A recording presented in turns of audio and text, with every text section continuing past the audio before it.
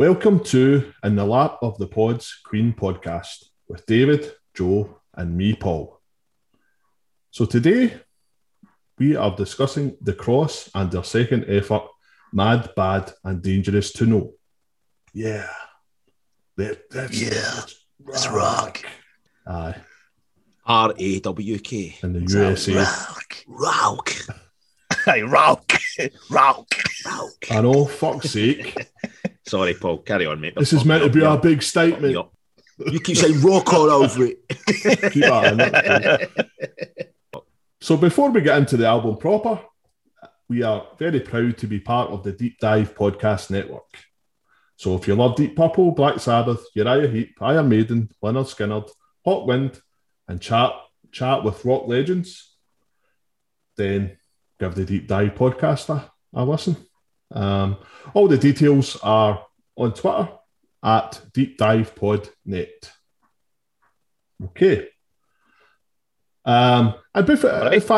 Before we get on to the album proper, right, before we get on to it, if you find our business model of just giving away podcasts to be oddly charming, how about you go to our online shop and buy a t-shirt, a mug, or even donate a small amount of money, because we need to pay fees and all that kind of stuff. And it's a great help to us. So if you go to inthelapofthepods.co.uk, is that what it is? Jesus, Paul, come on. Get with the programme. No, it's lappods.co.uk. And for PayPal, it's paypal.me/lappods. Aye. Paul's got a cocaine addiction that he needs to fuel. Aye, and we've got loan sharks to pay in Glasgow because my kneecaps are on the block. Yeah, if you can help out in any way, that'd be great. And kneecaps. Although I would say if you buy a t-shirt, I think at this rate, the way Vistaprint have put up the prices, I think we probably stand to make about 60 pence for any t-shirt that you order from us. So thanks for your 60p. So don't order a t-shirt, just order a mug. A mug's more. We'll get more cash from a mug.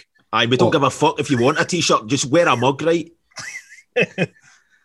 Aye, could do that. Aye, just buy loads of mugs and fuck the t-shirts. Whatever gives her the most money. Keep the loan sharks away, man. This is descended into a complete and utter mess. Control your guests. If we go any further, we'll have to give you guys money for listening to this shit, right? So anyway, let's go on to the album. This is gold, mate. So Mad, Bad and Dangerous to Know was released in the UK on the 26th of March 1990 and was recorded between September and November of the previous year. So that would have been 1989. Unlike its predecessor, Shove It, this sees the whole band contributing to the songwriting and composition process, as Shove It was very much Roger on his own. And I think this album is like the almost total reversal of Shove It in a way, because Roger only writes 2 tracks and co-writes one of the tracks. The rest of the band write the rest of the stuff. So, according to Queenpedia, the website, the rest of the band were already working on these songs while Roger was away doing promo for the Miracle album. So he was away with Queen, and the band had already, got together and started writing before Roger met up with them that September and began recording. So, so interesting. A bit of a reversal from the previous album, which is more or less a Roger solo album. And this time he's, a lot less involved. Doing the singer thing. Yep. So the album has got 12 tracks and Roger sings on all but one, as guitar man Clayton Moss sings on Better Things. The album did not do very well at all. It failed to chart in the UK, prompting EMI to drop the band. So they carried on basically being quite big in Germany, and they toured this album only in Germany. There was no UK dates or anything like that. So yeah, All right. they pretty much abandoned the UK, I think, which is fair enough. Aye. But I was one of the things I noticed was, I think EMI maybe spent a fair bit of money on this. Aye, the sound's good. The yeah. production's good on it. Aye. Yeah. It's a very high quality looking product, and the video for Power to Love looks like they've dropped about £1 million on it. It's like, have you seen it? Yeah. I'm going to come to that when we come to Power to Love. I've got a few comments to make about that video. Cool. So it kind of bombed, which it's a bit of a shame. But I'll quickly go through the track listing, and then I'll check in with you guys, see how you feel about the album overall. So track 1 is Top of the World, Ma. Then we've got Liar, Closer to You, Breakdown, Penetration Guru, Power to Love, Sister Blue, Better Things, Passion for Trash, Old Men Lay Down, and Final Destination. Now, the 12th track is Foxy Lady, which wasn't on the LP version, but it was on the CD version. Yep, that's right. I didn't know that. Yeah, so... Yeah, because it's on Gary. Gary had this in CD, and it was on that, aye. Yeah. Gary being Joe's brother, in case you... Of course, yes, my brother. But, I'm just taking into consideration, I think everybody knows exactly who he is, because they'll be listening to everything that we do previously. That's true. That's very true, mate. Absolutely. So that's the track listing. So I'll come to you first, David. What's your overall thoughts on this album? I don't know. I actually don't know. Joe, Mr. Joe. All right, cool. Oh, sorry, man. I don't know. I think there's two ways of looking at it. I think if you look at it as Roger's side thing, is kind of blown off steam away from Queen, if you will, then I guess I look at it differently. If you're talking about the Cross being a legitimate band and vying for the attention of the rock world, the British rock world in 1990, then it probably falls pretty short. When I think of the rock bands about at that time, so your Gun had released Taking on the World the year before, 1989. You had Thunder releasing Backstreet Symphony. And they're both very accomplished rock albums. I'm not the biggest rock fan in the world, I have to say. It sounds weird to say that, and we're probably similar to some degree. Yeah, I'm the same. Yeah. I'm not into rock that much. It's got, when I say rock, for me, depends what you mean. But in terms of rock, just singing about girls, singing about cars, singing about drugs, we recycled riffs, over and over. I don't really do that. I just can't be bothered with that kind of stuff. So, but if we talk about those two bands, let's. I'm just using them as a kind of barometer of where Mad, Bad and Dangerous to Know sort of fits in. Taking on the World by Gun was a really, really excellent debut as a rock band. It's a bit less of the sex, drugs, and rock and roll stuff. It's a bit more introspective, and what they're writing about, Better Days, songs like that, Taking on the World, the title track.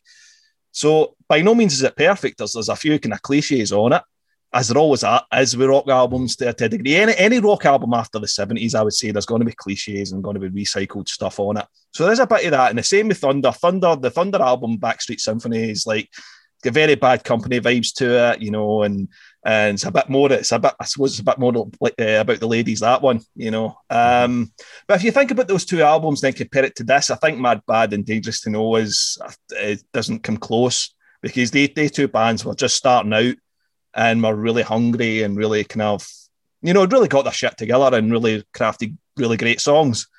So if I look at it that way, then this is very poor in comparison.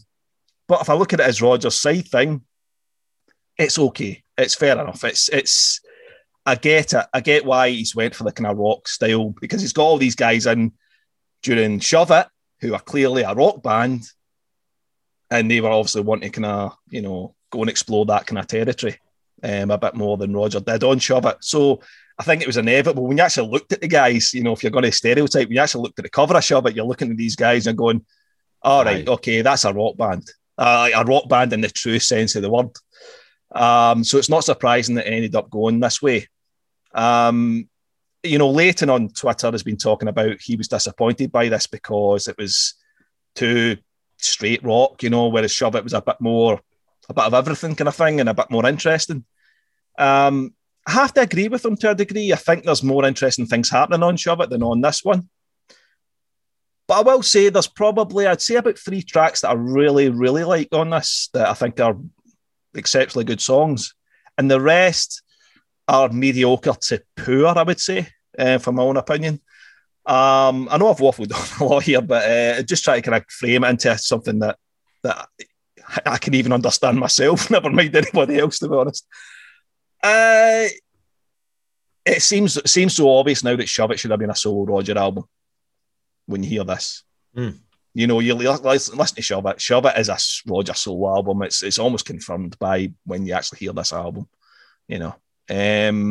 So it's okay. It's an okay album. I'm not crazy about it, but there's, like I say, there's moments on this that I really like, and I will go back to, you know, on it. So anyway, I'll shut up. I'll probably have to edit about half of that because I've just waffled. He made a point. No, he made the points he made. No, they're valid points. Keep them in. Yeah, you're more articulate than I'll ever be. Mr. Joseph.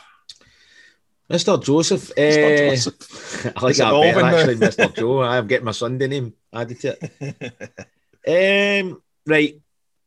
I've had this album in my life since it pretty much came out because my brother bought this, you know, as he does, Gary. He's been mentioned umpteen times in this podcast. He bought everything Queen related. So in a way, it was kind of cool because I got to hear a lot of this stuff back in the day.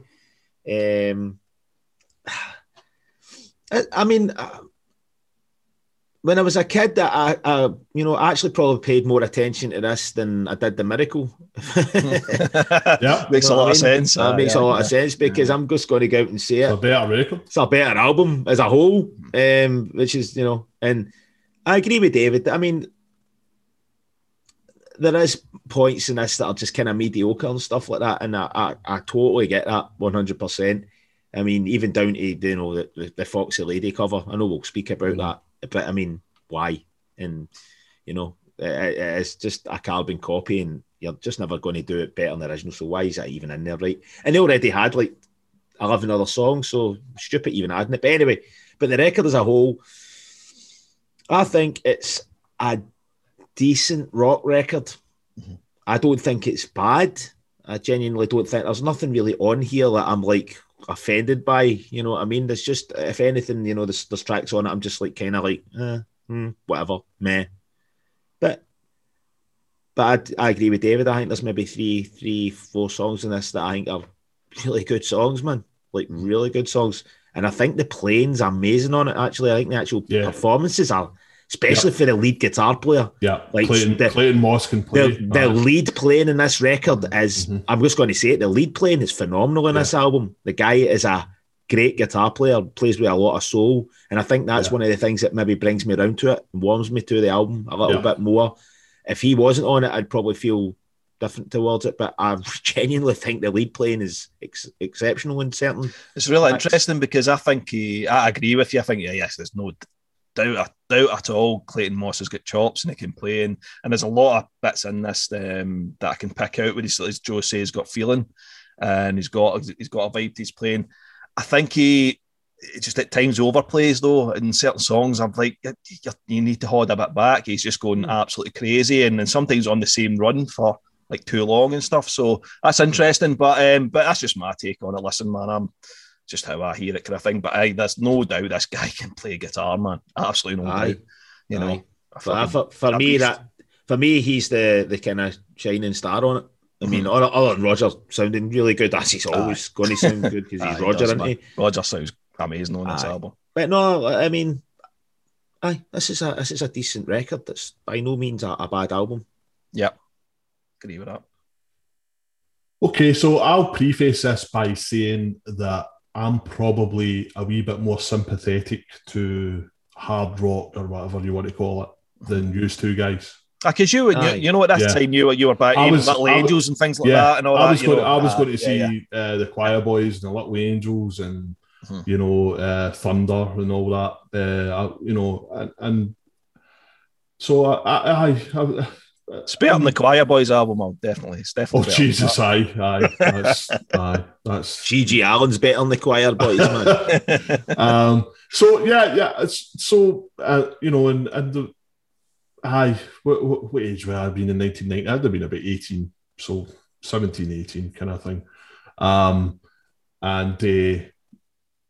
So this type of stuff was probably in my wheelhouse at the time.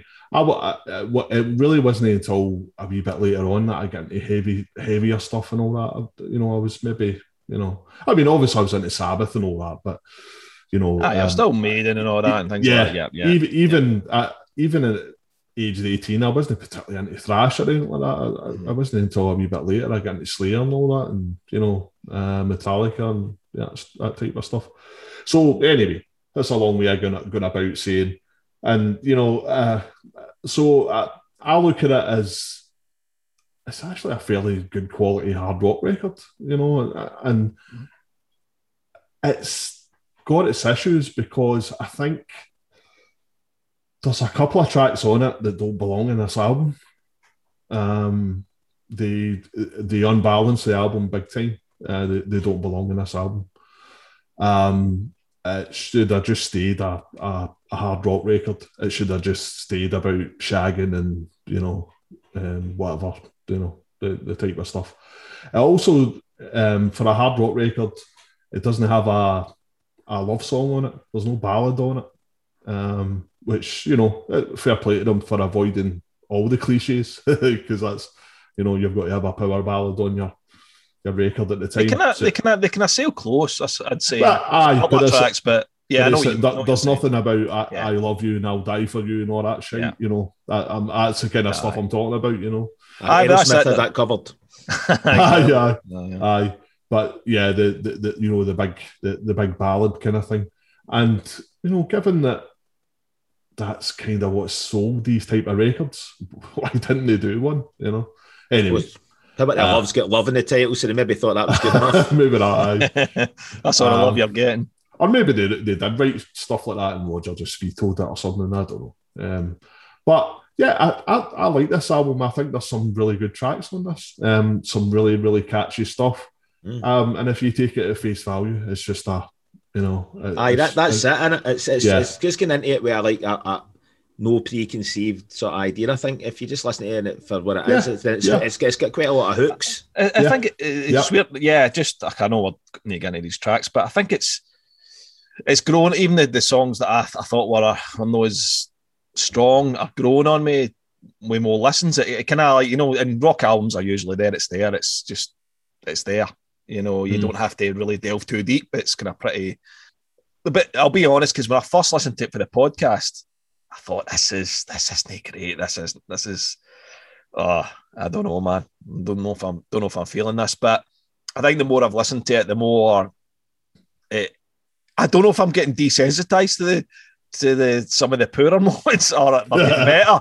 But I think I mean at the end of the day, when you stop listening to it, they enjoy it exactly, and that's it. And I'm thinking, ultimately, I suppose there's enjoyment in it, and that's it at the end of the day, So okay, that's our initial thoughts on the album, our overall thoughts. So we'll jump into the tracks then, and we'll just take them as they come. So the track 1.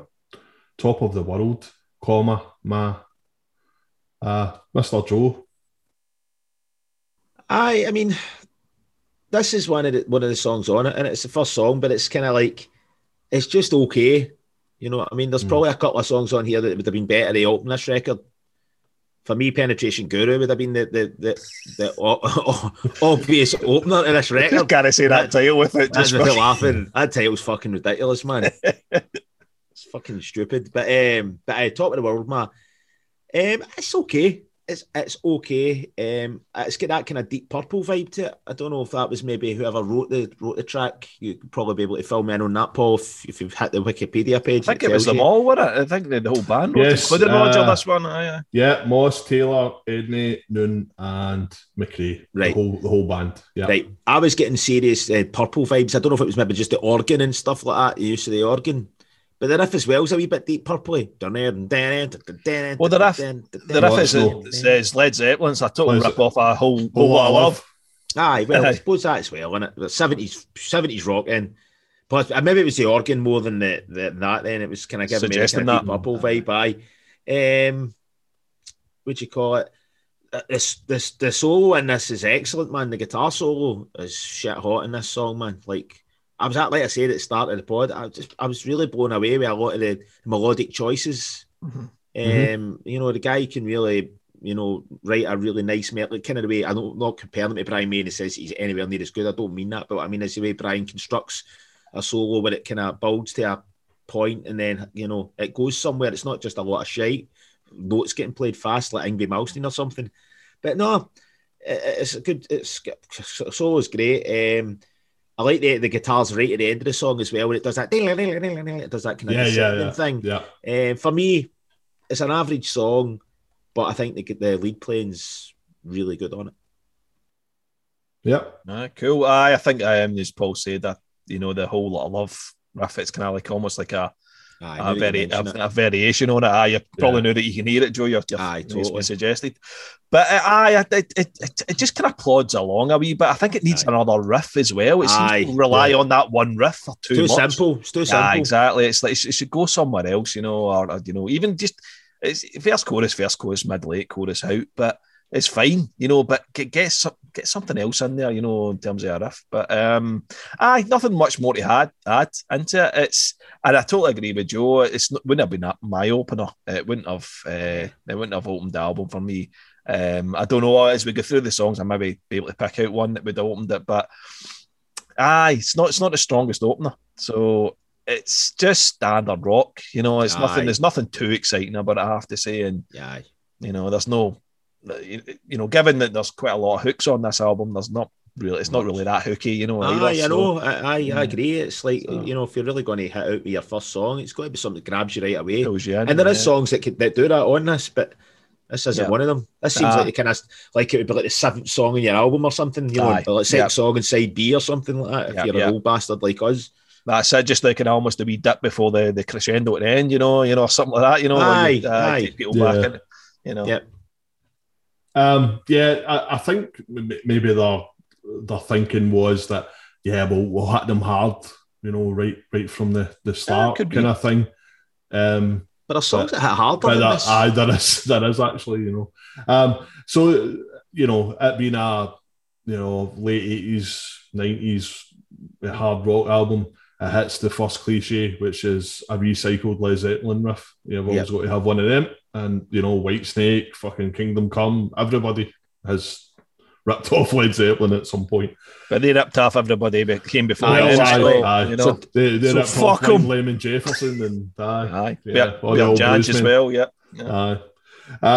So it's nothing mind blowing or anything like that. It's, you know, it's well played. The sound is great. It's very, very well produced. Who produced this, Paul? Was it David Richards?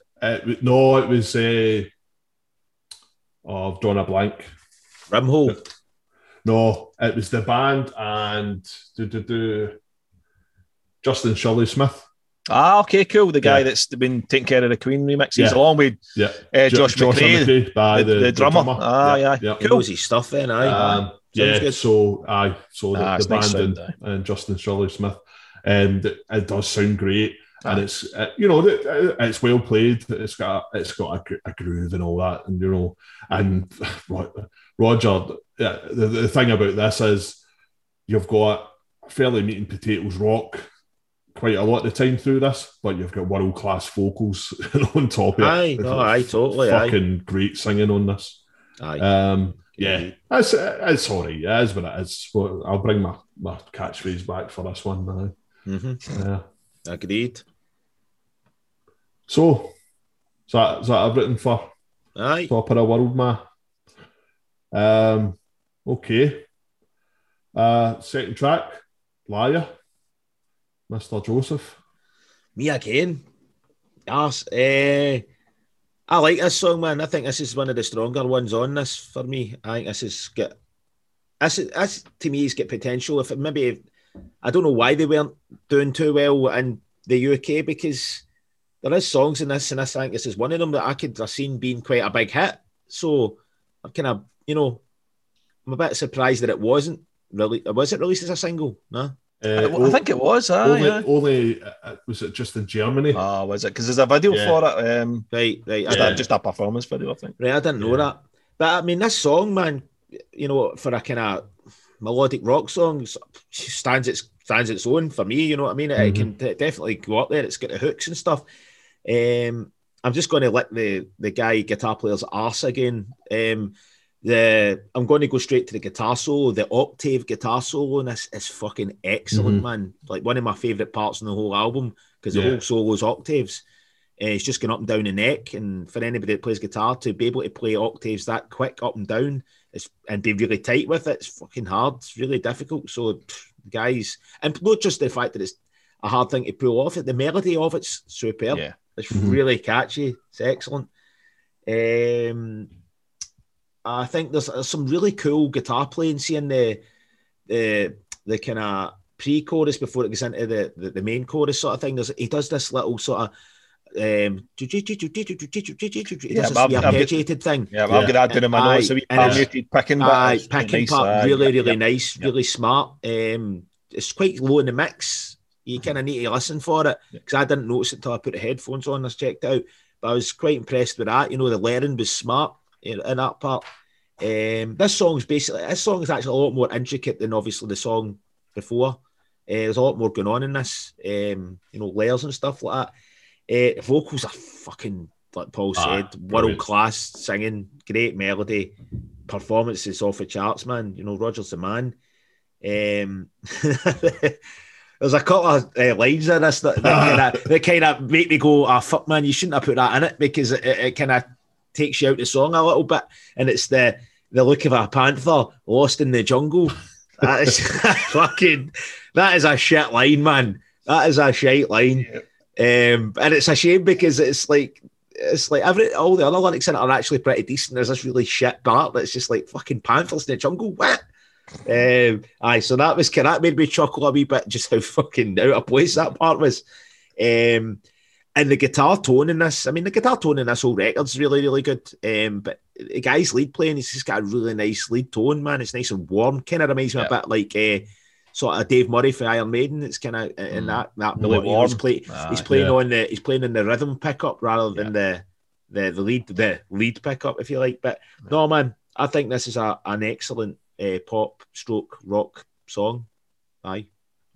David, does your love teach the blind to see? Always. Good. Always, man. I agree with Joe. This is one of my highlights on this album. I think it's excellent. I think it's more. There's more Roger. I know, although Roger didn't write this, there's more suggestion of Roger on this, because like even the wee synthy bits that starts off with in the background. It's like it's like you're used to hearing that in Roger solo stuff anyway. And then, with the palm muted bit coming in, the picking bit, as Joe mentioned, that's really cool. And Joe's kind of covered off all the ground that I had anyway on my notes. So, but Roger sounds amazing, and it just sounds excellent. And, that chorus is just proving that he can sing. Like as if we didn't know before, but Joe's mentioning why I guess this wasn't a hit, or this album. I think maybe a reason to suggest would be it maybe get ignored because it's Roger Taylor's side thing, so immediately it's diminished.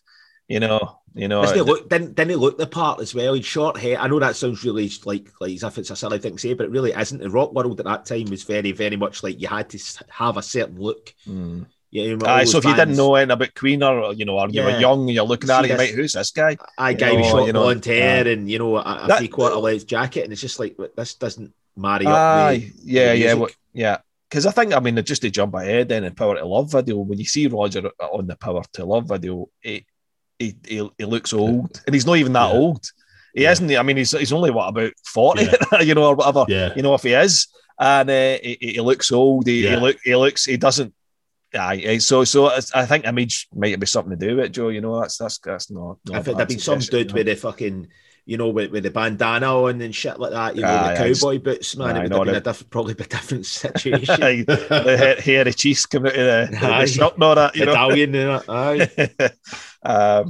But I know, I think, but Liar, it's one of my favourites on it. And I'll be honest, I didn't know who wrote what on this album until I don't know. Second third listen, I had to look up to find out who the authors were. So I thought Roger wrote this. It seems very Roger to me. I get that. A lot of the kind of the way it builds up and all that into the chorus. So. So there you go. But that's all I've got to say. Yeah, this is this is one of the highlights in the album. It's a great song, great chorus, great hook, and what keyboards are very, very low in the mix and unobtrusive. This is a guitar album, which is good. Obviously, quite a bit of Hammond B3, but Hammond B3 was quite popular at the time. Certainly the Thunder album we mentioned, Backstreet Symphony, it's got fucking B3 all over it. It's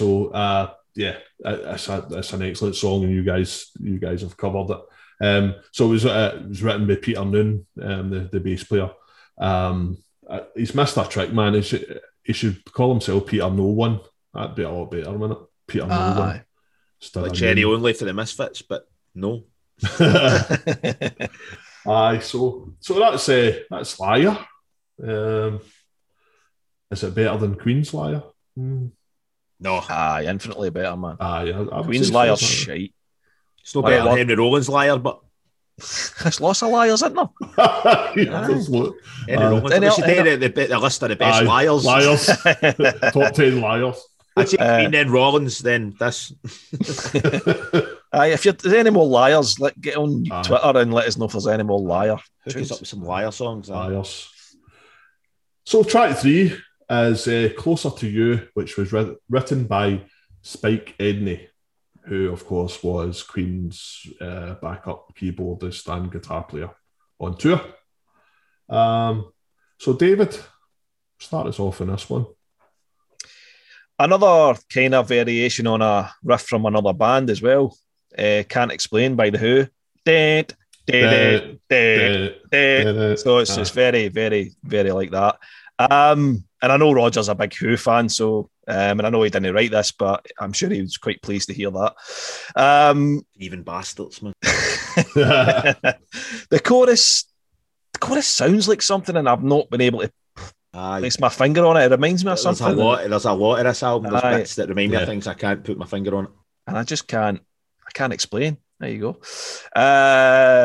Didn't get any claps for that one. That's fine. No bother.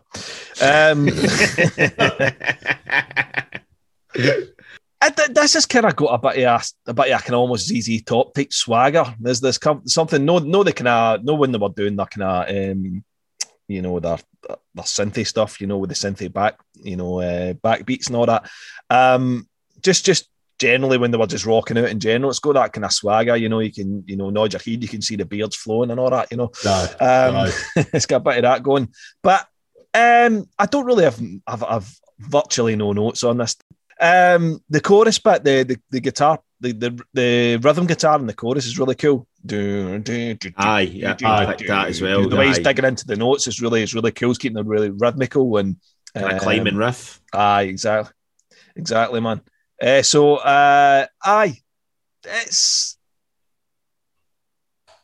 of the decent ones on it. It's better than, if you look at the previous two tracks, it's better than the opener, I think. I think it's. I enjoy it better than. At least it's got a bit more energy. Yeah, it's a bit more something to it. But like I say, that swagger is there, and it's certainly not original. But so what? I'll jump in. It's just a straight rock song, very derivative of the Who. Certainly, I can't explain.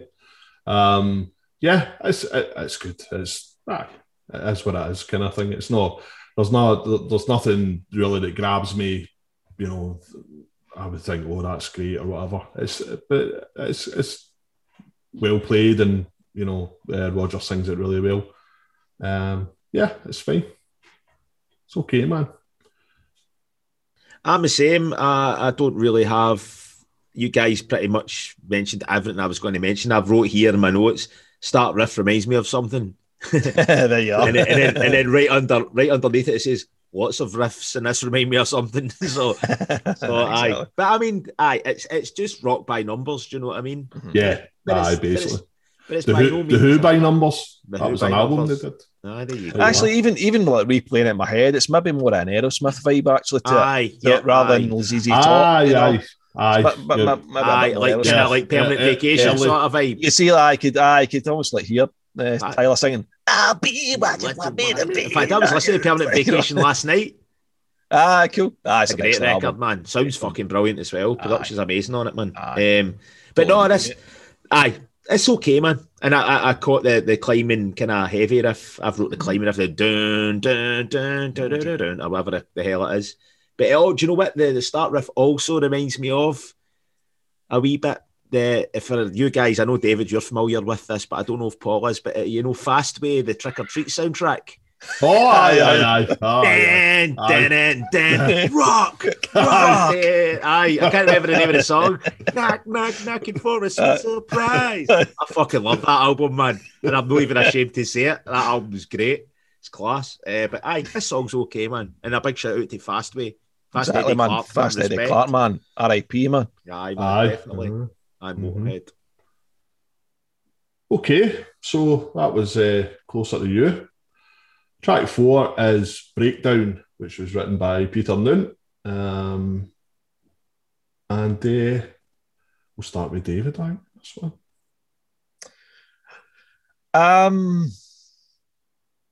I think I like this. This is another good song. It's very similar to Liar. I think that's the only thing I would say. It's kind of the chorus. Same guy that wrote it, the bass player. Yeah. Oh, there you go. Aye, I've been clicked. Aye, of course. So it's a wee bit similar. I do like it though.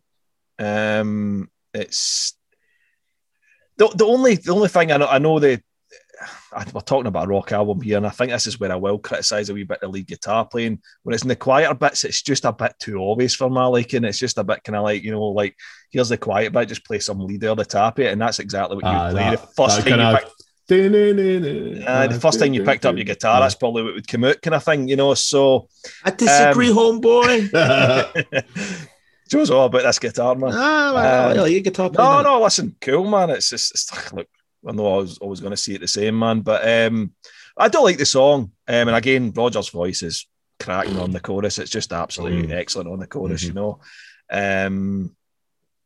I don't know if you noticed though, see the bit when it gets to the end, I know, we know, and that bit. That's the one. It just abruptly comes in. It just comes right. It leads in for the normal song and gets just right in it. There's no even like a fill in it. Like no. You know what you mean. It just goes straight into it. It's a bit bolted on. But it takes you by surprise, but not necessarily in a good way. It seems like almost it's been an afterthought and they've tagged it on. And the fill wasn't there, or the transition into that part wasn't there, or I don't know, but maybe I thought it through better. Maybe could have been, man, because you actually, even when that begins in, you hear fills in between, the next round of it and all that. So it's clearly, the idea was there. So it just the way it comes in is a bit. But I do like the bit. It's a really cool way to end the song. Actually. I like it. So no, I like this song. I do like it. So it's another one of my kind of highlights, I would say. And I know it's that big kind of like Liar. It's got that big kind of rock sound to it and all that. The kind of not quite ballad, but big stadium kind of type stuff and all that. But no, it's got a cool vibe to it. I like it. I actually quite like this song. In fact, I like it quite a lot, actually. It's the lyrics are fairly interesting. It's obviously about the tabloid press and all that, you know. Yep, and see the bit where Roger,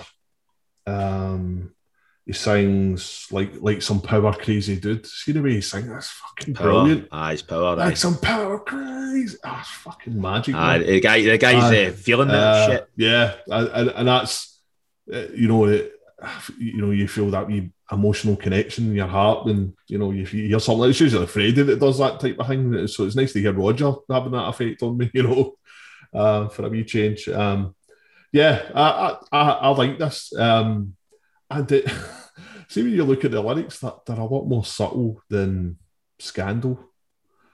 Yep. They're a wee, they're a bit. I know Queen are always on the nose anyway, and all that. But, they just hit you over the head with something. But I think this is a better, a better written song than Scandal. If you're writing about the press, if I was to choose a song about the British tabloid press, I would probably choose this one over Scandal. That's what I guess that's what I'm trying to say. Cool. I agree. It's just better written. It's not they're going to turn their lives into a freak show and all that. It's I mean some of it is on the nose that see the jackals at your door and all that, but I don't know. That sounds better to me than. There's a bit more edge to these. Yeah. A bit darker, I would say, maybe. That type of thing. I like this song a lot, actually. It's one of the highlights on the thing for me. Good song, man. Mm-hmm, definitely. Joe? I agree. I love the intro, the guitar, the wee kind of harmonics. I really like that, but no, I'm talking about more of the kind of normal bendy lead stuff. I just to clarify that, but that bit is really cool. That bit's class. I love the wee melody that they're playing there, and that it's really, really smart. It's cracking, really catchy. Yeah, that's cool, man.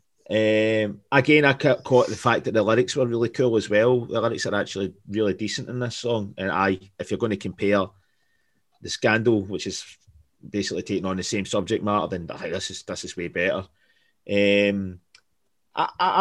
do like the lead playing, and I get where you're coming from. I totally get that. I can enjoy it anyway. I still think I still like the melody that he plays and stuff like that. I did notice that you can totally tell now. I didn't know that the bass player wrote this, but you can actually tell because I've actually wrote in my notes.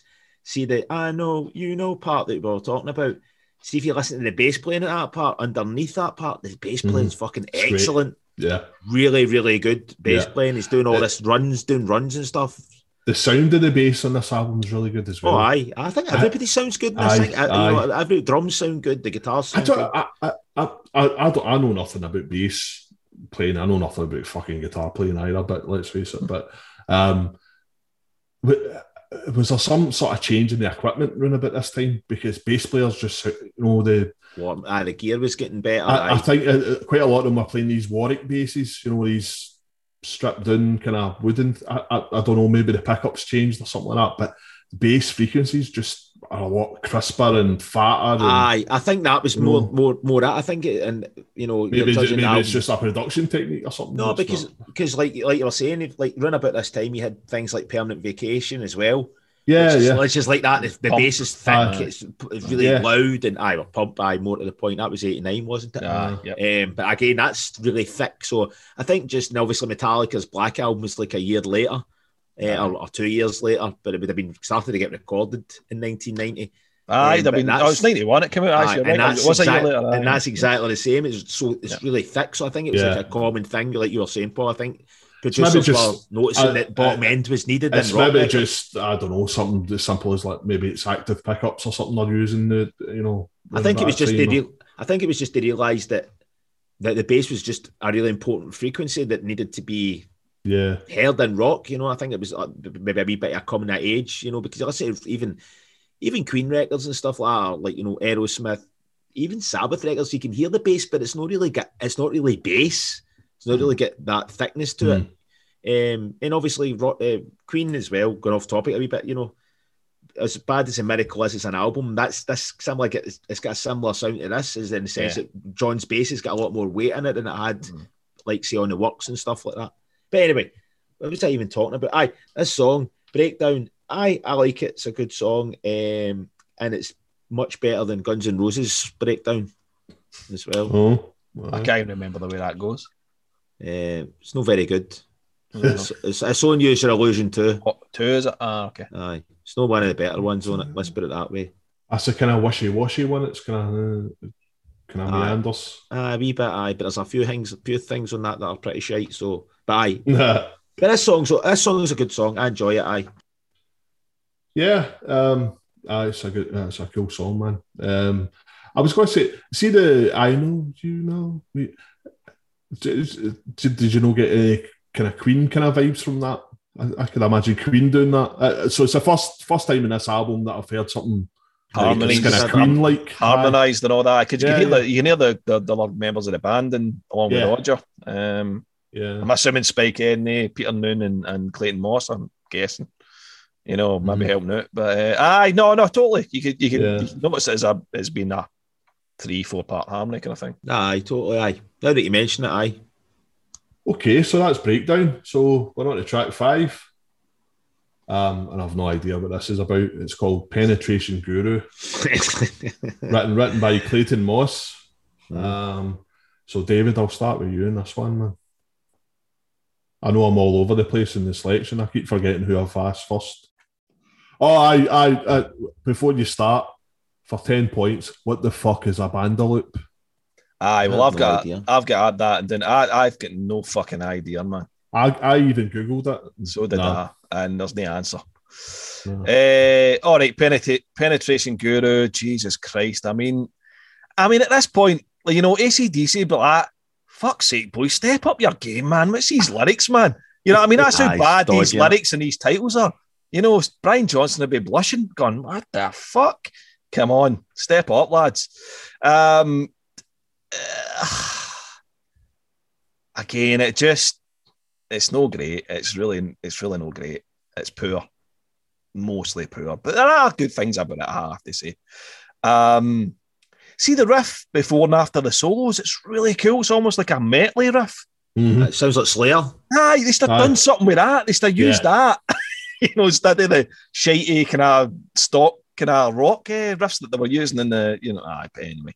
So they still done more with that. I mean, the vocals are cool, but the vocals are cool and everything on this, well, there's one moment I would say, maybe not so much, but the wee Eastern keyboard bit that, what's his face, Spike Edney does, is actually all right. It's pretty cool, But again, it's just, these lyrics are, contact me, I'm no Darth Vader. Can't you see, I'm no stranger. Call to me when you're in danger. Away in a manger. What are you going to put at the end here? It's just, and it rhymes with fucking Darth Vader. Jesus Christ. The thing is, you could say, all right, it's rock, they're taking the piss, they're trying to be funny. It's just no. There's no charm to it. They're not getting away with it, basically. If they're trying to be cool and trying to be kind of like tongue-in-cheek, it's not working. So you kind of need to be clever with it, and I think they're no. And Bandaloop, I have got no idea what a Bandaloop is. I've Googled it, I've looked at it. It's no idea. So take you away from the Bandaloop. I'll take you away from this word I've just made up. So don't know. If you know what a Bandaloop is, let us know, but I've got no fucking idea. This song is forgettable. I like this. I don't give a fuck. I mean, the lyrics are absolute. the lyrics are absolute dog shit, man. 100%. In fact, the lyrics are what completely lets this down, because I actually think musically this is good. It is. Aye. Get a bit of pace to it.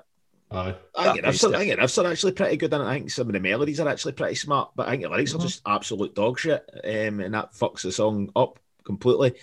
But I wanted the kind of core of this song is like Iron Maiden. It's very Iron Maiden. The pace. Like, aye.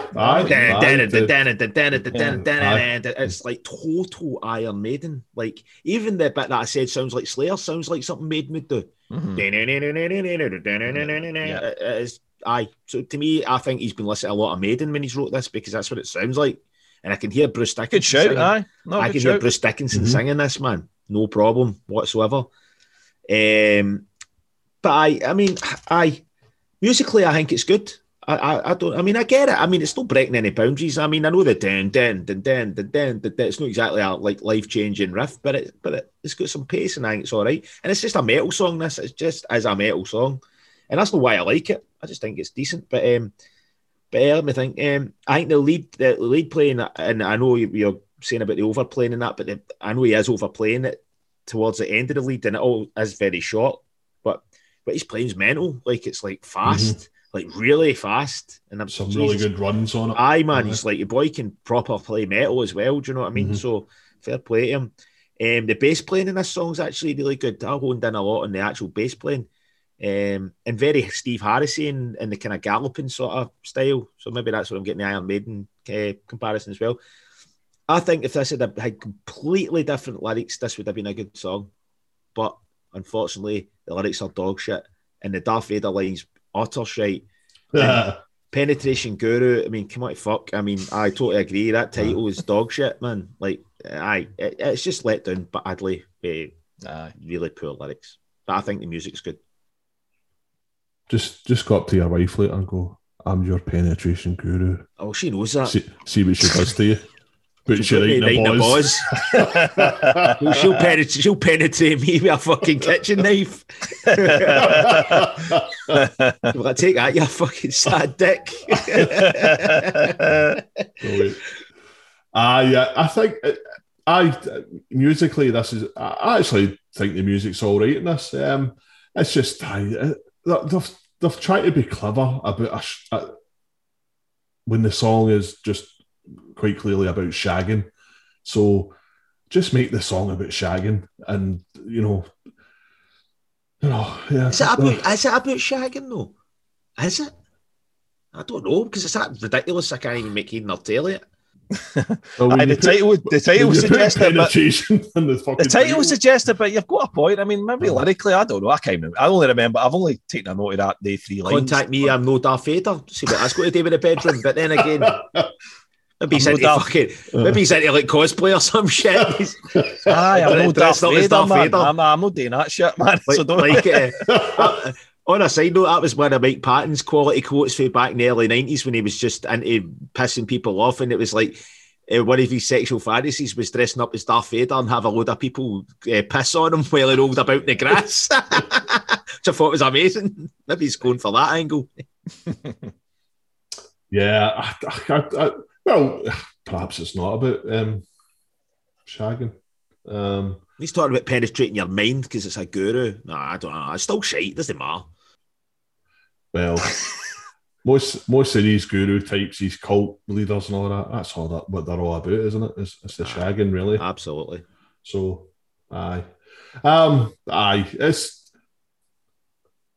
whatever it's about. It's a bit of a mess lyrically, but musically it's all right. It's very fast paced. It's got quite a good riff actually.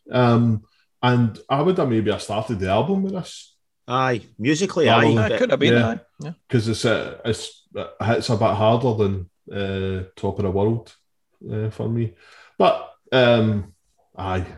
it's all right, and it seems to be the one everybody talks about, isn't it? It's so fair play. The title might be a bit daft, but everybody remembers it. So there you go. So, all right. So that's Penetration Guru. Next track is Power to Love, which was the single in the UK. I'll take this one. I remember buying this in 12-inch for 50p. It was, I think it was a few months after it came out and just bombed, and it didn't even chart and all that. And I bought it because it was 50p, and I actually really liked it, and I like it now as well. It's a good song. It's one of the strong ones on this album. Who wrote it, Paul? Who wrote it? It was McRae, Noon, and Moss. So drums, bass, and guitar. I really like this song. It's good hooks and all that. I mean, there's nothing particularly mind blowing about the lyrics or anything like that, but yeah, it's good. It's a good song. Good, nice, catchy stuff. Yeah, Joe. I agree. I like this song a lot, man. Good, really good tune. Strong vocal performance for Roger. Yeah. You know, like everything that he sings. But again, this is another one of those songs. Like their peers at the time. It stands up. For these big rock choruses and stuff like that. 100%. I still think slap a bandana and cowboy boots on Roger and some long hair, man, and it would have been a different story probably for this band. It would have looked fucking hilarious right off, but I would have been up for seeing it. But I mean, again, the lead guitar work is excellent for me in this song. I think good, really good, especially on the lead out. Some of the stuff on the lead out is amazing, brilliant, man. Beautiful. The guy's just a good. And that's that's what's good. I'm pretty sure the 12-inch was extended and it left all that stuff in, so you got like more of the guitar and all that. Awesome. As far as I can remember, but I mean, like I said, the guy's a great guitar player, and I like he's got serious chops. I've also wrote here the middle light break with the guitars and the drum play is cool. Where it's kind of the bit I'm talking about, where it's just kind of the guitars and the drums. It's almost like a kind of wee bit interlude in the middle of it. You probably need to listen to it again, but there's a wee bit of interplay between the two that are really, really smart. I agree. This song's really, really good. I enjoy it. I like this tune a lot. I think it's one of the highlights again on the album. The big catchy chorus, and that's the thing. I am a sucker for a big, massive, catchy chorus. As long as it's not cheesy, as long as it's it's, and sometimes it is cheesy and it's still good. But it's if it's done right and it's just a big rock chorus, if it's done right, it can be excellent. And I think this is one of the examples of it.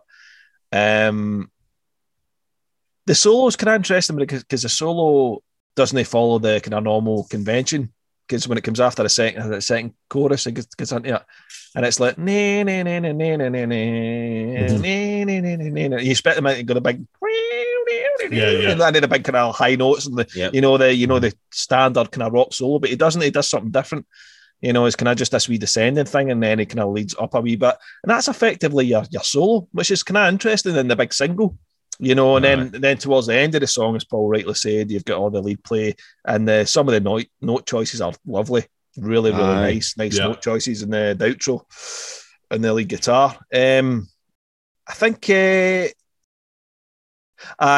key change. So it changes key. Obviously, it goes higher towards the end of the song in the last chorus. It shifts into a new key.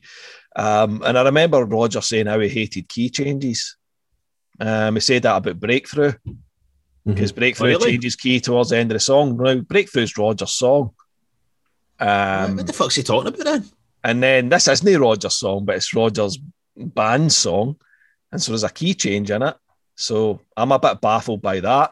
And then the video. So we're talking about the video. Obviously, all these Baroque kind of people, like Excess and all this kind of stuff, and going on while they're kind of playing on stage in the background. And I'm thinking, you hated the Hard Life video. That's what I thought. And you've got all these people claiming, Roger, you just contradict yourself on an almost yearly basis. I thought maybe I hate all the disco stuff. You wrote for it, mate. You wrote the first disco song. So behave yourself, mate. It's almost like because if he does it, it's okay, but if somebody else does it, it's shit. Especially if somebody else has success. But if somebody has success with something that he failed at, he's raging about it. I wonder if the director said to the band, "We want you to dress up as well," and Rogers told them to fuck right off. Probably. Well, he did have that kind of long, kind of like coat on that was kind of suggestive of Baroque. Wasn't quite going the full way, but he just looks. He doesn't look. He looks old and unhealthy almost. He's got this weird makeup on. It just doesn't look good, man. It's got some sort of eyeshadow eyeliner. Well, there we are. That is why this band weren't successful, man. Because he just looks like a fat pensioner. It's Roger's fault. And Roger's fault. His own band was successful. And Moss and Noon are jumping about and gyrating, and he's just standing there, kind of He's got no, he's got no presence. Do you not think Josh McRae looks like he's like trying to do his Larry Mullen? That hairdo and all that, the look and all that is like. Actually, it's funny you should say that because there's something coming up later on that I've got a U2 comparison. Okay, interesting. It see this song compared to like what you've heard before, and like Penetration Guru and Top of the World Man, Closer to You or whatever this is. It Closer to You, is that the name of the song? Yep. Right. This is it's a bit more sophisticated rock, it's probably a bit more dad rock, probably, but it's a bit more better rock. It's quite sophisticated. It's more fleshed out. It's more thought through. It's more, rather than just let's just jam, because a lot of this just sounds like, we've jammed it in the studio. Oh, that riff, it's stock as hell, but fine, it'll do. Which is a shame, because there are some bits, like we say, the previous songs, and like certainly the previous song, like that main riff in between the chorus and all that is really cool. And again, take it that direction maybe. But no, this is really a really well worked out song, and one of my favourites on it. And again, catchy as fuck chorus, It's just a great chorus. It really lifts, and that's the thing. I think with these kind of big rock kind of dinosaur rock kind of songs should do. You should have a big chorus that lifts right up, But like it a lot, man. Cool. So that's Power to Love. So we're on track number 7, Sister Blue, which was written by Peter Noon once again. Mr. Joe. I like this song, man. I think this is a very catchy tune. I only really have one proper criticism of it, and that's it should end before it ends. It goes on too long. But other than that, I mean, I think it's as catchy as fuck, man. Really, really catchy. It kind of reminds me of kind of a bit more of an up-tempo Bryan Adams. It's kind of get that Bryan, like when Bryan Adams was good. Sort of like stuff. His 80s kind of stuff. It's kind of get that kind of, that you can imagine being in the car and the convertible, that kind of thing. Not the Waking Up the Neighbours, that was shit. No. Mutt Lang, that, fucking rotten. It's great melodically. Guitar playing this is actually really, really good, man. Like the melodic choice of notes and stuff like that, I think it's excellent on it. I love the solo and the keyboard interplay, which is actually pretty decent. The keyboards actually in this record are, like you were saying, they're not overly loud or overly used, but they're kind of used well when they are used, I think. I agree, totally, man. For the most part. Sorry, 2 seconds. If I wrote here, what? All right, sorry. That's pretty much it. I mean, I like this tune. Something about it reminds me of Bowie, but it's like, I think it's more the Sister Blue. The way it reminds me of Bowie a wee bit. I know what you mean, No, the actual song itself, but that vocal part reminds me of Bowie. But I like it. I just think it goes on too long. I think it should end about 30 seconds before it does, and it kind of keeps going, which kind of, there's no point in it really. There you go. Yeah, you covered it all there, Joe. It's a good catchy tune. Yeah, it's one of the good ones on here. Not got a lot to say, really, but cool tune, man. One of the good ones. It's okay. It's I mean, come on, let's get together, come on. Again, it's reminiscent of so many other things, and again, it's just not breaking any ground or anything. Exactly. I think just sometimes it points to the unoriginality can be grating at times. I have to say, certainly in the first time I listened to it, it was like that. But again, I'm getting used to it and more accepting of it. But it's again, I've put down. I feel there's a bit overplaying on the guitar and lead guitar on this one.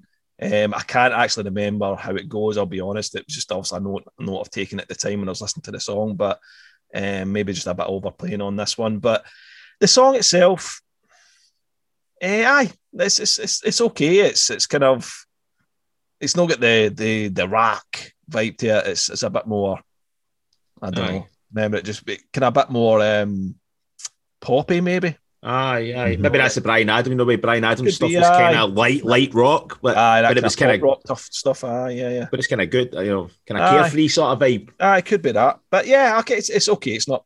It's all right. Yeah. Nothing much to say on it. Sorry. Cool. So we dealt with that one pretty quick. So if you've got the CD version of this album, the next track is Foxy Lady. Pass this, man. Yeah. It's every time I hear a Hendrix cover, I just think I need to listen to more Hendrix. I never think this is a really good cover. No. Unless it's maybe, I'll give Little Wing by Stevie Ray Vaughan a pass and Little Wing by Derek and the Dominoes a pass. But the rest, and Gary Moore doing Red House.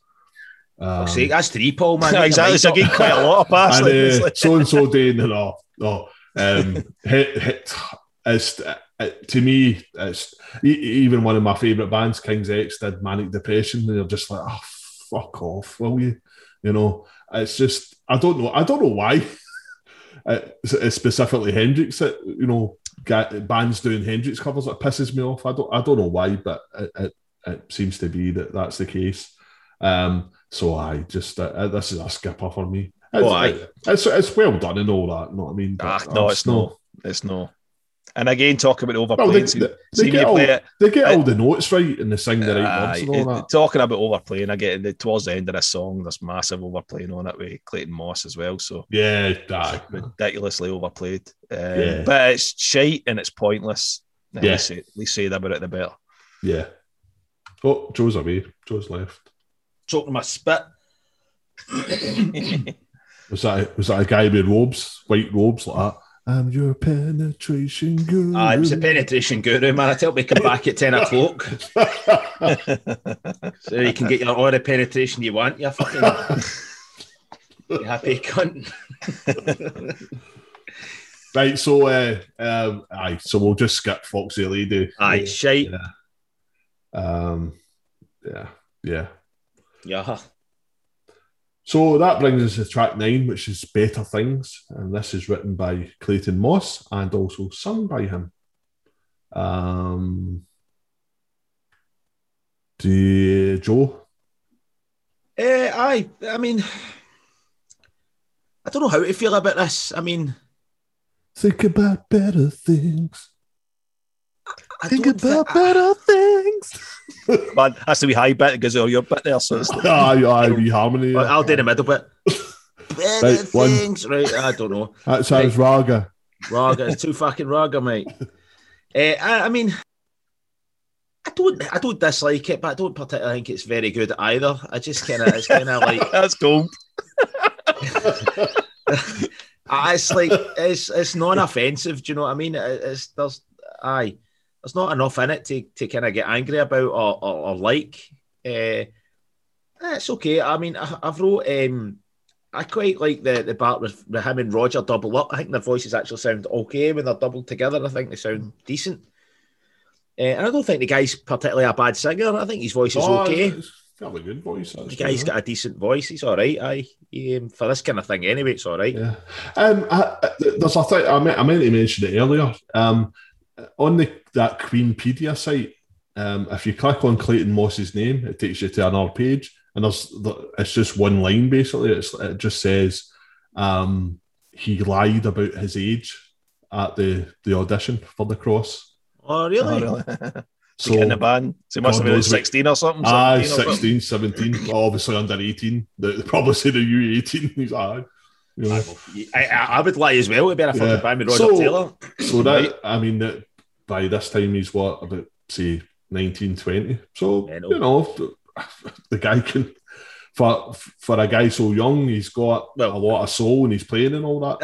Okay, he does overplay slightly, but the fact that he's that young would maybe suggest that, no, that's the case. He's just, you know, over enthusiastic sometimes. But for the most part, he's playing fucking excellent. I'd say he's playing far better most of the time than it is bad. Yeah. You know absolutely. Yeah. Like I say, I mean, I'm the only guy out of the three of us that have got issues with overplaying, really, mostly. But no, the guy can play like fuck. The guy's got a lot of maturity in his playing. I think actually, for a guy if he's only like 19, 20 when he did this, man. There's guys like Yngwie Malmsteen that could. I know that'll get me fucking shot into space by all these guitar assholes. But no, not at all. I'd rather listen to this dude play a solo than Yngwie Malmsteen. It's got a vibe to him. You know what I mean? Absolutely. Yeah. And a melodic ear, you know. Yeah. But no, go back to this. I don't know if this song's a little bit of a byproduct of what was happening in rock at this time. Yeah, where, like your patiences and, you know, stuff like that, you know, extreme more than words. Obviously, that was a wee bit later, but a lot of rock bands were doing the acoustic thing. They had the acoustic song. Guns N' Roses obviously had the most successful with Patience, I would say.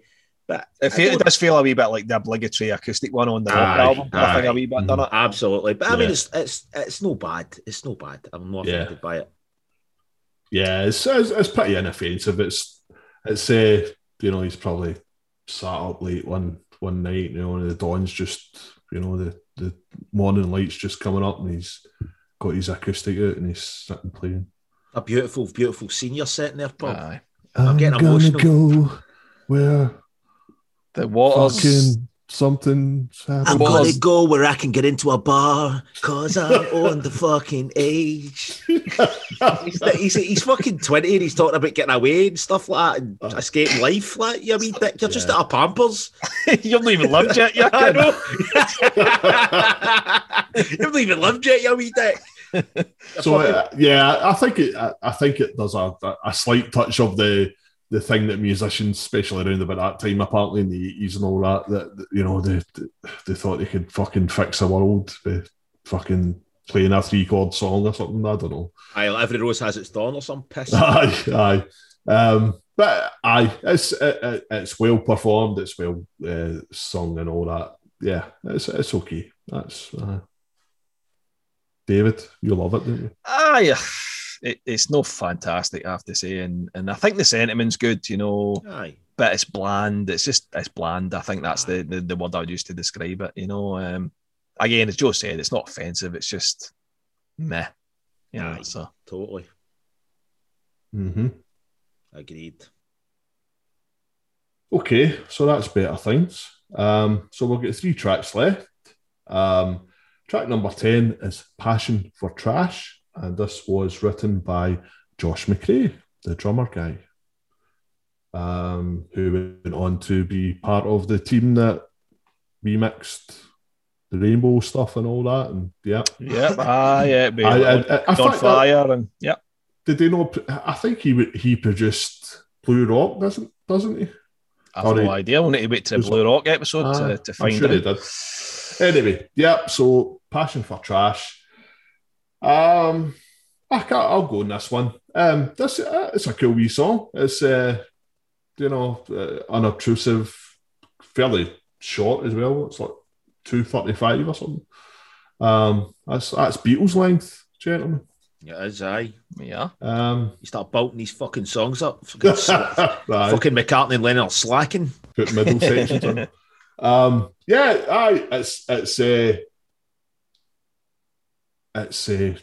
I like the dive bomb at the end. Passion for trash. I like that bit. That's my favourite bit. This was a B-side for Power to Love. Yeah. Aye. So I'd heard 2 songs in this album before.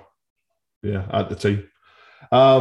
It's all right. It's okay. It's not that, you know, it's not one of the highlights for me, but it's okay. And I like the dive bomb at the end. David? How did hum the start of this, man? I've got notes, but I want to just remind myself of it.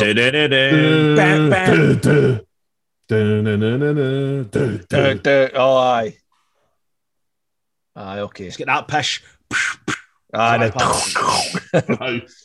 cool. Ow. Aye, fucking Ferris Bueller shite. Aye. There's the all right. Okay, cool. It's hard to talk about this song. It's hard to talk about a lot of these songs. I'll be honest. I think again the unoriginality starts to grate a wee bit, and it gets on this one as well because you've got the whole bit where the snare stops in the middle of the verse before it's in the chorus. You know, that's done to death. You know, and you know, man, even by that point, 1990, man, that had been done to death. So some of that stuff's a wee bit like, oh God, it's a wee bit kind of. I mean, the lyrics, I know, man. I mean, she's got to take me now all the way, smile. Fuck me, man. Roger's into it, like putting random words into fucking stuff that makes no sense. This is the thing, man. Roger's no het for any of this, man. It's like, you think he's singing the fucking things? You think he'd be like, look, troops. he's probably like, he's probably like, you've done really well there, lads. These are some of the best vocals I've ever sang. I'm going to go and sail in my yacht. Aye. But the lyrics are fucking dog shit in this. I mean, I don't think I've got anything else. Right. Actually, the bit there, but I actually quite like. It's kind of crap, but I like it. Right, man. Lyrics are fucking rotten in this song, man. Like, basically, he's saying he loves dirty women. That's what this song's about. It's about dirty women, and I think it's like it's about oral sex, man. Because it's like get down, as low as you can, and all that, man. I don't know if he's talking about getting tore in himself or somebody getting tore into him. Or like, you know, is he giving the head, or is she? I don't fucking who's catching, know, who's pitching, who's catching, who's but who knows? But I mean, who cares? Who cares? Who cares? It's Ganton for trash. It should be fucking fired straight into the bin. It's no very good. It's not very good. Musically, I mean, again, there's some parts that I think are pretty decent. Like most of this. I mean, maybe wasted again by really pish lyrics. If they'd wrote better lyrics, man, whoever, just take their fucking lyric book off. Whoever's writing these things are bad. Again, I've wrote here the lead guitar's great because I think the guy's a fucking excellent guitar player. So that's about. I've wrote here as well. It kind of reminds me. I don't know if it's just the bow bow that noise. It's kind of like Shove It. I could hear this on Shove It. This is the only song on it that kind of reminds me of, although it's quite funny because Roger didn't even write it, but it's definitely got a sort of Shove It vibe to me. But yeah, it's not a fantastic song at all. Nah, pretty crap. Cool. Yep. Anything else for Passion for Trash? No. Boo. No. Nah, it's pretty shite. No. You gotta. Passion for Trash. I love that, but I'm going to start doing dive bombs. Just randomly. Aye. Just fucking get my Floyd out. Fucking. Okay. Actually, sorry, Paul. Before you go on, what was the song? Did they release a single? Was this maybe off Blue? When did Blue Rock come out? 92 or something like that. Right, it's older than that, man. I'm sure. The song he's made a video for, and I was looking at it today, and forgive me, I forget the name of the song. And Roger's very much singing about, you know, is that Heartland? It's called. No, somebody put it up. No, Leighton put that up. Heartland. It wasn't that one. I forget the name of it. But anyway, it's Roger, and he's very much singing about how people are just giving away themselves and all that, and it's kind of a little bit what Maiden did with Wasting Love. It was that kind of vibe, like everybody just shagging everybody, and it's no good. And it's interesting because I think it was 1991 this single was it, so I don't know if it was 91 Blue Rock, right, so it must have been off Blue Rock then, right? Because again, I until we do the pod, I've got a lot of memory of Blue Rock, I have to say. But and he's very much singing about, you know, so it's the opposite of this stuff. It's like, you know, he's very much you know, we need to stop like this kind of just abusing our bodies kind of thing and abusing each other's bodies kind of thing, that kind of vibe to it. He's got a cheek, man. Well, that's what I'm saying. It's almost like I've matured, and you know, these 20-somethings are still slinging about shagging, and I'm like, I'm in my 40s now, man. You know, maybe so it's like the disconnect is always maybe started. I don't know, but true. Sure, we'll get to that when we do Blue Rock. But anyway, sorry, Paul. Let you carry on. No, that's fine, man. Okay, so we've got 2 tracks left, and the last 2 tracks are both written by Roger Taylor. So track 11 is Old Men, open brackets, lay down, close brackets. So, Mr. Joe, start us off in this one. Right. See the start of this song before it kicks in to the kind of rock part? It is fucking excellent. And they ruin it. They fucking ruin it beginning to that really shit rock part, man. Mate, you could be reading my notes. Look at that, mate. That's what I've got as well. Then they fucking ruin it. That's what I've wrote. Aye, I've got the same notes as me, mate. Aye. I'm this is the first part of this record. Are you going to mention Roger Waters because we've got bingo? House.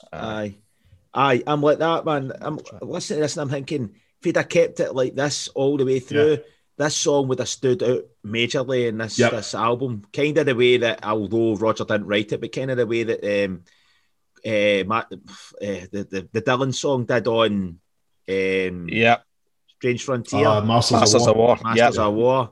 You're hitting all the same points as me, Joe. Totally, man. I think I'm like, this is great. And then it just stops and then it's terrible. And that riff is shit, man. And I've heard that about 1,000 times in really bad pub bands. Mm-hmm. And it's a travesty because it's really fucking good, man. Mm-hmm. I mean, really good at the start. All the melodies, amazing. And did Roger write this? This strikes me. Roger, yeah. I can totally tell. I can totally tell. But he made an arse of it by getting into that really crap rock part, man. I don't really like it when the rock part comes in at all. Yeah. I think what happened was he thought, like I do, that the tone of this song is wrong for this album, and he thought, I need to make it match the rest. We'll just tack on a fucking rock bit. He's an arse. That's what I saw. Yeah, it feels shoehorned in to make sure it stays a rock album, you know, instead of just doing something.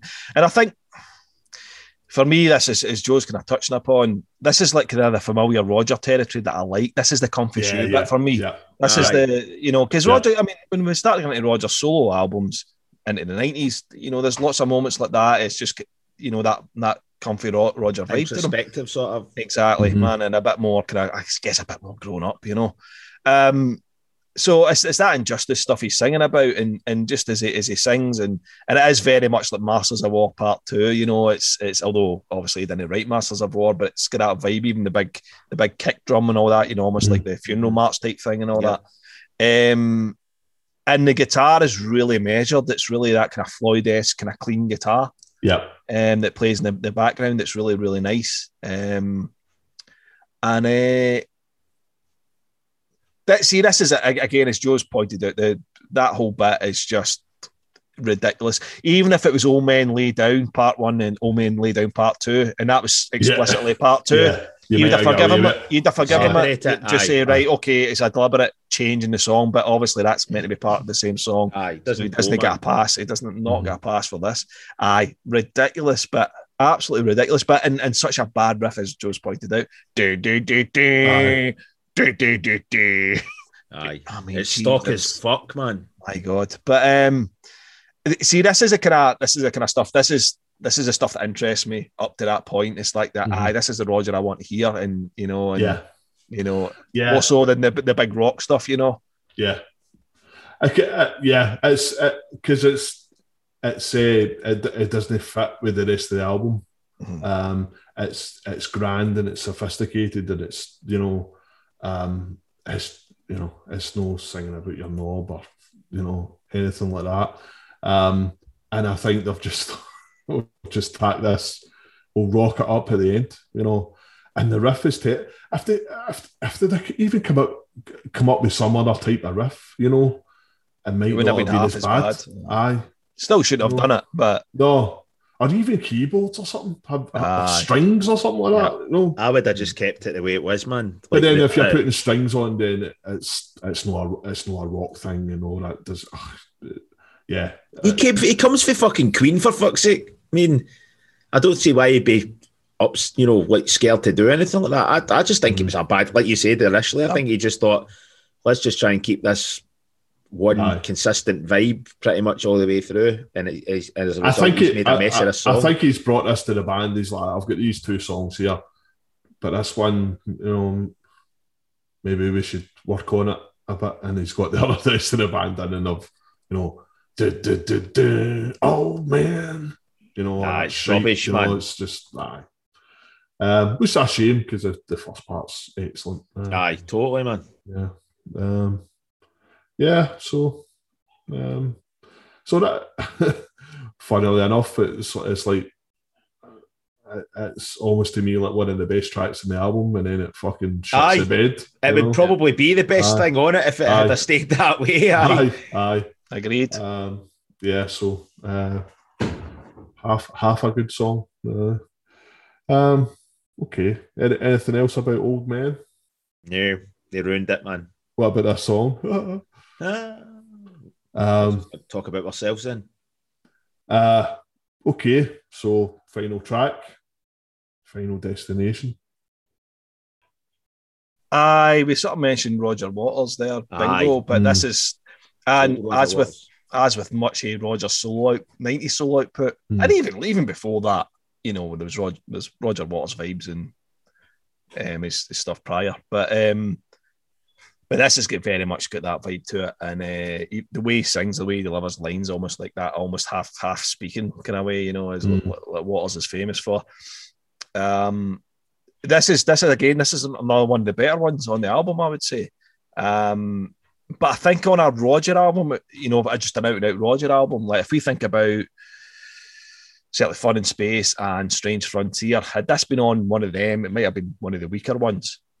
But I think it's one of the stronger ones on this album, I would say. But I really like it a lot. It's a nice way to end it. And it does feel like these two tracks, other than that bit that we've discussed, it feels like these are kind of just shoehorned onto the end of the album. Yeah. These are very much Roger songs. They don't fit in this album. They don't really belong in this album. Yeah. And obviously with the previous track, they've tried to make it, you know, fit in. And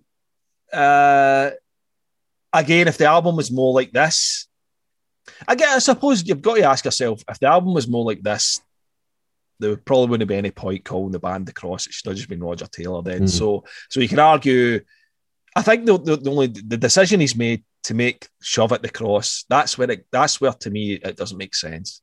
If that had just been Roger Taylor's solo album, then he maybe get the band together for a tour, you know, a Roger Taylor tour, and then thought, you know what, I'm going to take these guys and make a band now and call it The Cross. Would have made more sense, as we all agree. But I think it's so I think these two tracks probably shouldn't be on it then. If you look at it that way, they should have been left for something else Roger was doing. If he was deciding to make a solo album later down the line, they probably should have been left off this, because they do seem like he's almost struggling already with the concept of The Cross. You know, because he's made a rock album and then he's put these two songs on and he's like, shit. It's almost the identity crisis has started a wee bit already, kind of thing with the band. So no, but two really good tracks, other than the mistake in the previous one, and two of my favourites on it. I think these two, Power to Love, Liar, you know, are you know, my highlights of the album, probably. Maybe Breakdown as well. So they kind of rock ones are maybe the ones that I like less than I get that. Yeah, totally, man. Final Destination. Roger Waters. I've got that in my notes. The total Roger Waters. But see, when it kind of kicks in, though, it reminds me of U2. Oh, you're saying that? Yeah. I can kind of see that. It reminds me of U2. Like, definitely. I would need to listen to it again. It's just went out of my head, actually. It starts off Roger Waters and then becomes U2, and then obviously it's a little bit heavier towards the end. The kind of chuggy guitar comes in. Obviously, U2 wouldn't do that, but the melodies are very similar to something I think that U2 would have done run about the kind of Joshua Tree sort of era.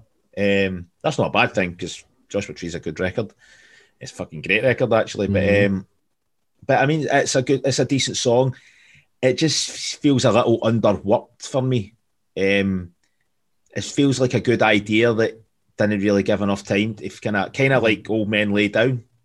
It's like these things, like you were saying, they were probably afterthoughts. It were starts to good songs, and he just either didn't know what to do to them to make them fit, so kind of just made an arse of the one before it by tagging on this really shit rock part. And with this, it's just too short. It just kind of has like two parts and then kind of ends, which is a shame, because I think if it was flushed out properly, it could have been a really, really good song. And I totally agree. Roger's on these two tracks, you know what I mean? Especially, you know, at the start of the one before as well. But yeah, and it's a shame it wasn't more thought out. That's what that's what I would say, definitely.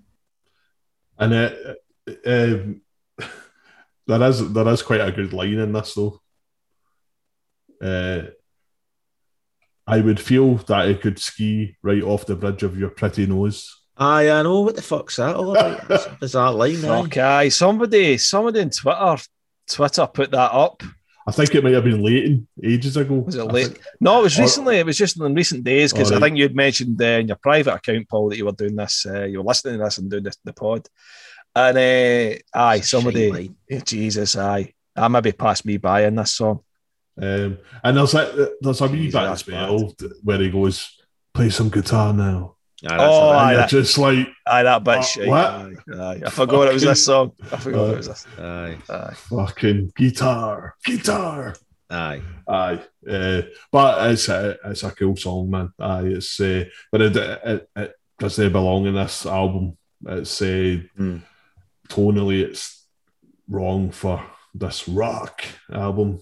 And it maybe shows how Roger was kind of, obviously Queen was his day job and all that, and his level of commitment to this band that he's created.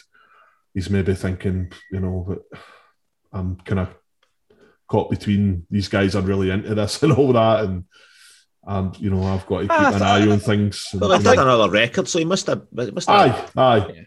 I think the distraction would certainly have been there because, when you think about it, obviously after the Miracle came out, they were already in the Innuendo sessions pretty much, and, recording when about Freddie's, good days, and so right into 1990 and all that, he would have, in 89 and 90, he would have been focusing on recording the Innuendo album as well, the first bunch of songs for that. So I think he's probably been like, I think, he's been kind of the good guy in this situation where he's thought, well, it's a band.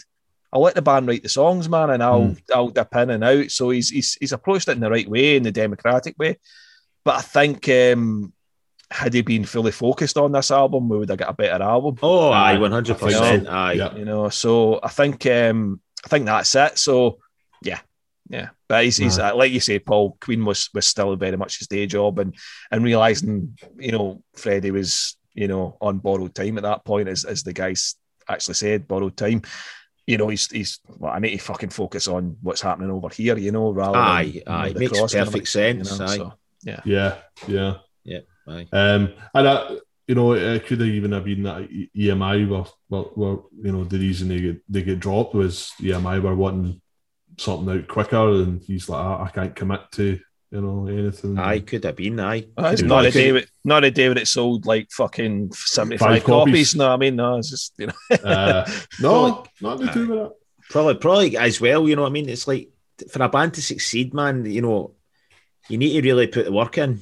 Everybody, he's the lead singer in that band, so right away it's like, are you going to go on tour for 6 months of the year? No, because I'm recording that potentially my last album with my singer and my main band. Yeah.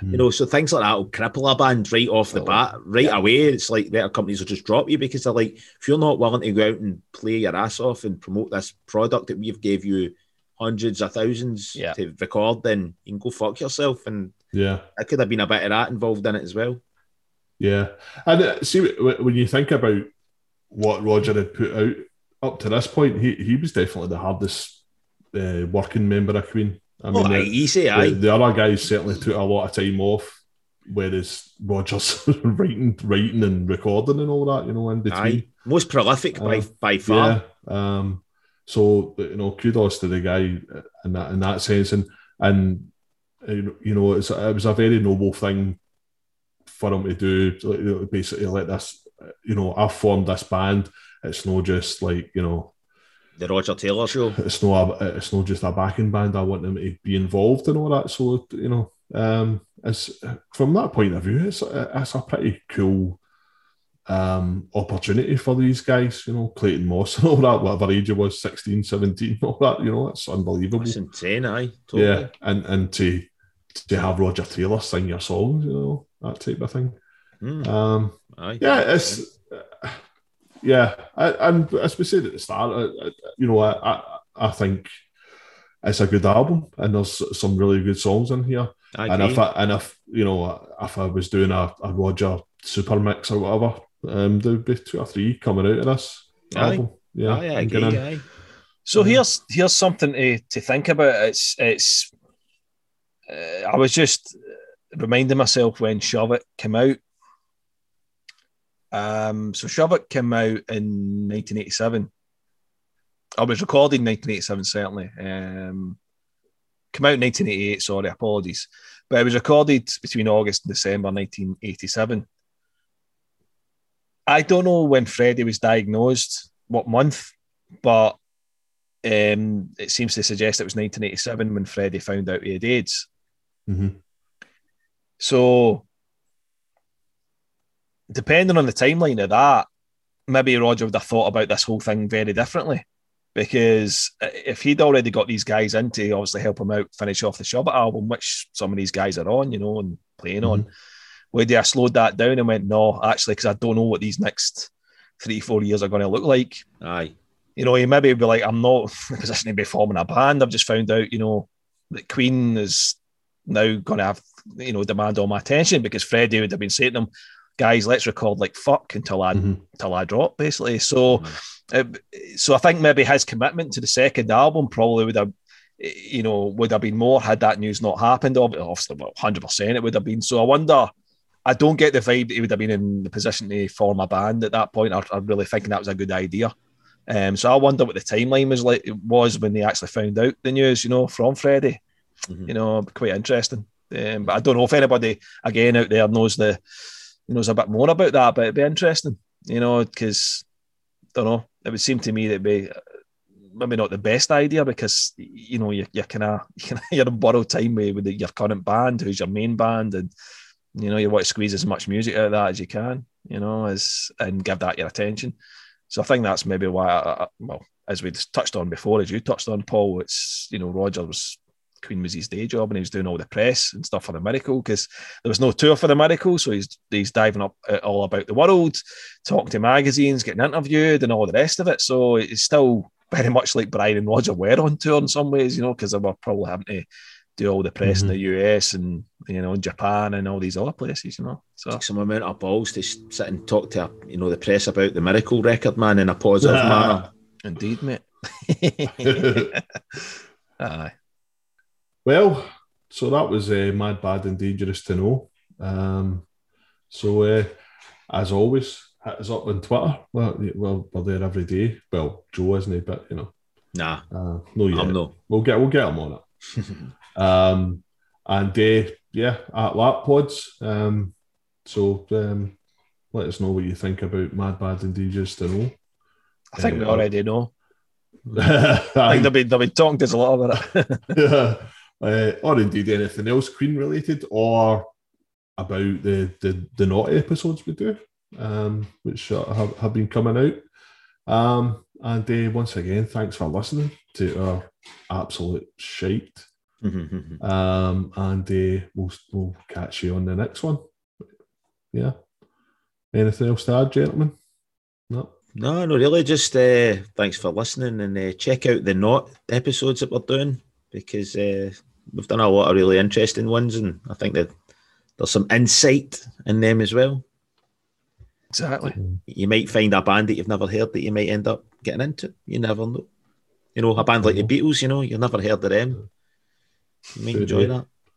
Who are they? Yeah, so let's that bit in fucking Ace Ventura when she says, "Have you ever heard of this organisation?" He's like, he's like on the history. He's like, "No, who are they?"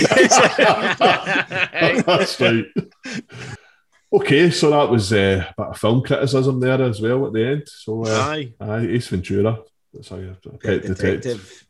It's a good movie, man. Watch it if you haven't seen it, and listen to our podcasts and all that good stuff, and talk to us on Twitter, and we'll catch you on the next one, whenever that is. Bye now. Bye.